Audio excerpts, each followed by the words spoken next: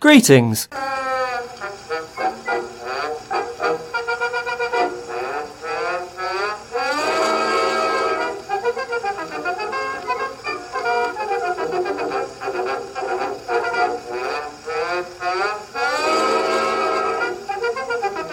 One must not get one's knickers in a twist.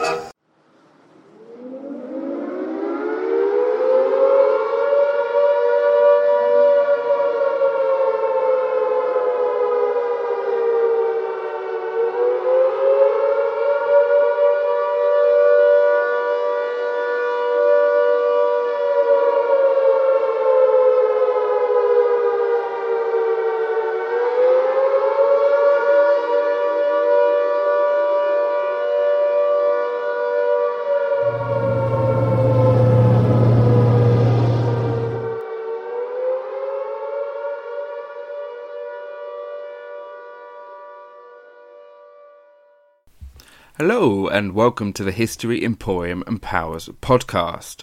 Now, it's been a couple of months since I last recorded a show. I have done a lot in the last couple of months, so I have a new job and I have moved house. So I've been busy, so massive apologies about not being able to get this episode to you quicker. However, I've got a few more lined up, so hopefully I'll be able to churn them out and you'll be able to listen and enjoy. This week's episode is called Who Put Bella in the Wych Elm? Was she a German spy? An Allied or British spy? The victim of a black magic ritual? Or just an unfortunate passerby?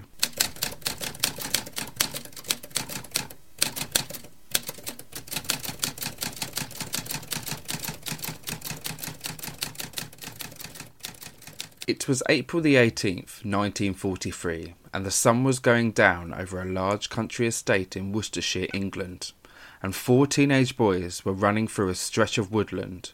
Bob Hart, Tom Wilters, Fred Payne and Bob Farmer were trespassing on the land that belonged to Lord Cobham. These boys were looking for some escapism from the nightly bombing raids by the Luftwaffe that were causing havoc over Birmingham, their hometown. The boys were on the hunt for a rabbit or two that they could hunt and give to their families as supplements for their wartime rations. Bob Farmer spotted a wych elm that is named for its strange appearance. He decided to climb into it, hoping to find a bird's nest. The trunk is hollow and he looked down in it. Bob could see a glimmer of white and he thought he had found a bird's nest. Next, he placed his hand to grab it. When he pulled it out, he was in fact staring at a skull, not of an animal, but of a human. There were clumps of hair still attached and crooked teeth protruding from its mouth. The boys ran as fast as they could and promised never to tell a soul for fear of getting in trouble. Despite the promise that they had made, the seriousness of their find weighed heavily on 17-year-old Tom Wilters. Shortly after he returned home, he told his parents about what he and his friends had found in Hagley Woods, and they alerted the police. The area was soon cordoned off. Inside the ominous-looking tree, they found a woman's skeleton. Disturbingly, her hand was missing. The bones were discovered scattered around the tree. A cheap imitation gold ring and size 5.5 crepe-soled shoes were found a short distance away. Scraps of poor quality clothing hung from the bones, and a piece of fabric was stuffed inside the mouth of the skull, indicating that the victim had been suffocated. The medical examiner, Professor James Webster, concluded that the woman was around 35 years old, had irregular teeth in her upper jaw, and light brown hair, and was only 5 foot. He also determined that the woman had gave birth to a child in her lifetime, and estimated that she had been dead for around 18 months. Professor Webster's findings made him certain that the death of this unknown woman was murder, stating, "I cannot imagine a woman would accidentally slip in there, neither do I think it's reasonable for a woman to crawl into that place and commit suicide." He also concluded that the woman had been placed inside the hollow trunk before rigor mortis set in, the stiffening of the muscles following death. Otherwise, the body would have been too stiff to fit inside the narrow tree trunk. Professor Webster also maintained that the victim would most likely have been killed close to the spot where she was found, Otherwise, the killer would not have been able to transport her body to the tree before the rigor mortis set in. Following the discovery in the wych elm, Worcestershire police contacted every dentist in the area, hoping that one of them would recognise the woman's distinctively protruding teeth. They also trawled through piles of missing persons reports to see if they could match any of the descriptions of the deceased. Neither line of inquiry turned up any leads.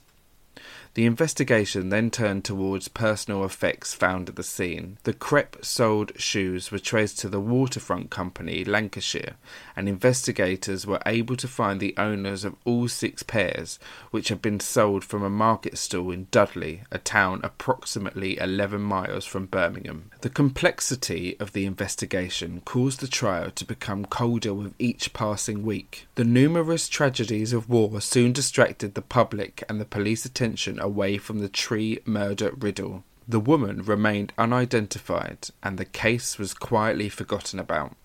Then, about 6 months later, mysterious graffiti began to appear in the area. In Christmas 1943, the first graffiti messages appear.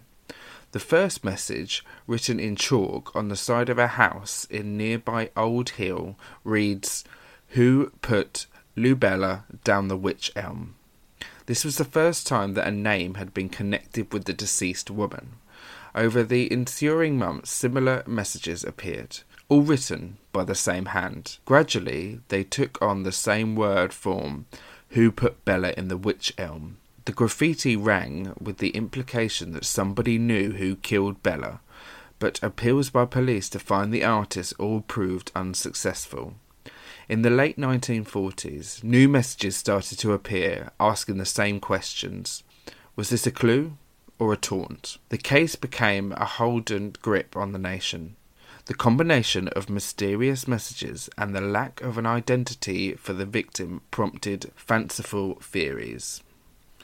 One notion that surfaced early on the night of the investigation was that Bella could have been the victim of a black magic ritual. According to an anthropologist, Professor Margaret Murray, the fact that Bella's hand was severed from her arm and the bones scattered bore similarities to the occult, known as the Hand of Glory.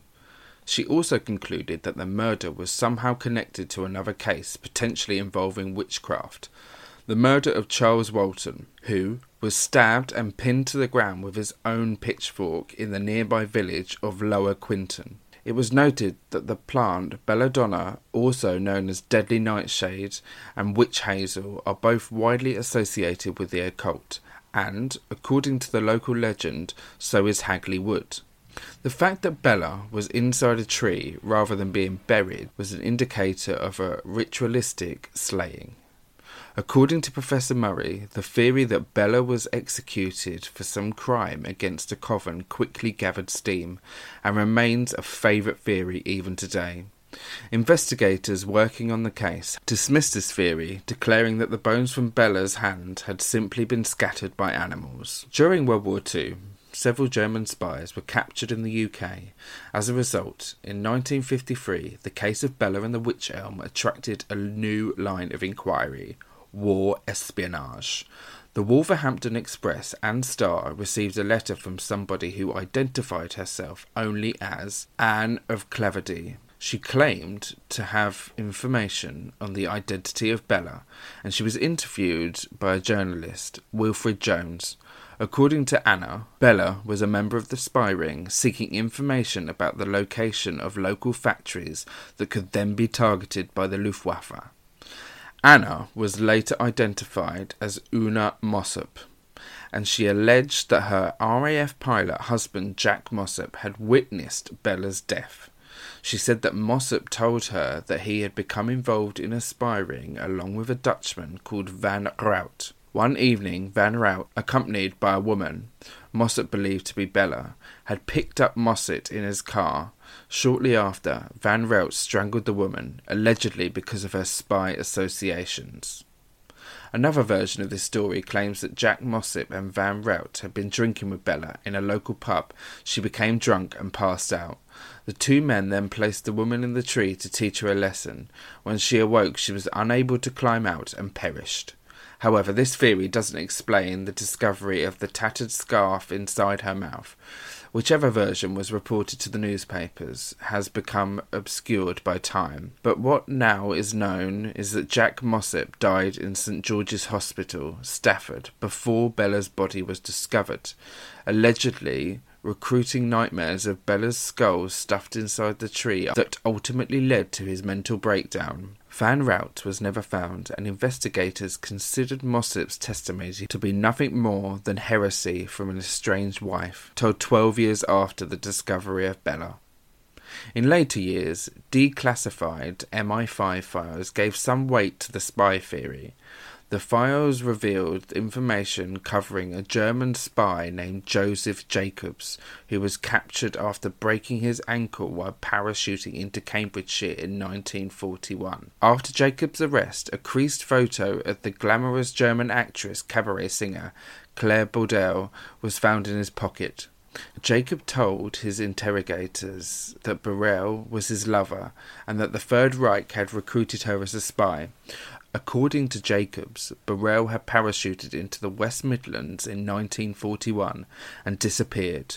Could Burrell have been the woman Una Mossop had mentioned? Joseph Jacobs was never able to shed any more light into Burrell's fate, and he was executed by firing squad in 1941. However, it is almost certain that Claire Bordel could not have been Bella, for the simple reason that Bordel was tall, around 5'10", whereas Bella was only 5 feet. In addition, in 2016, it was discovered that Claire Bordel had died in Berlin in a hospital in 1942. Alongside all of these imaginative theories, there was a speculation that Bella may have been someone with a translucent life, a person not easily traced in life and thus not particularly missed in death. In August 2014, BBC Radio 4 broadcast a programme that suggested that Bella was a prostitute who worked the streets around Hagley Road. According to police files, Bella had disappeared in 1941, which would fit the timescale of events. Locals pointed out the fact that gypsies had camped in the vicinity of Hagley Wood during 1941. Perhaps Bella was one of them, and had been killed by a member of her own community.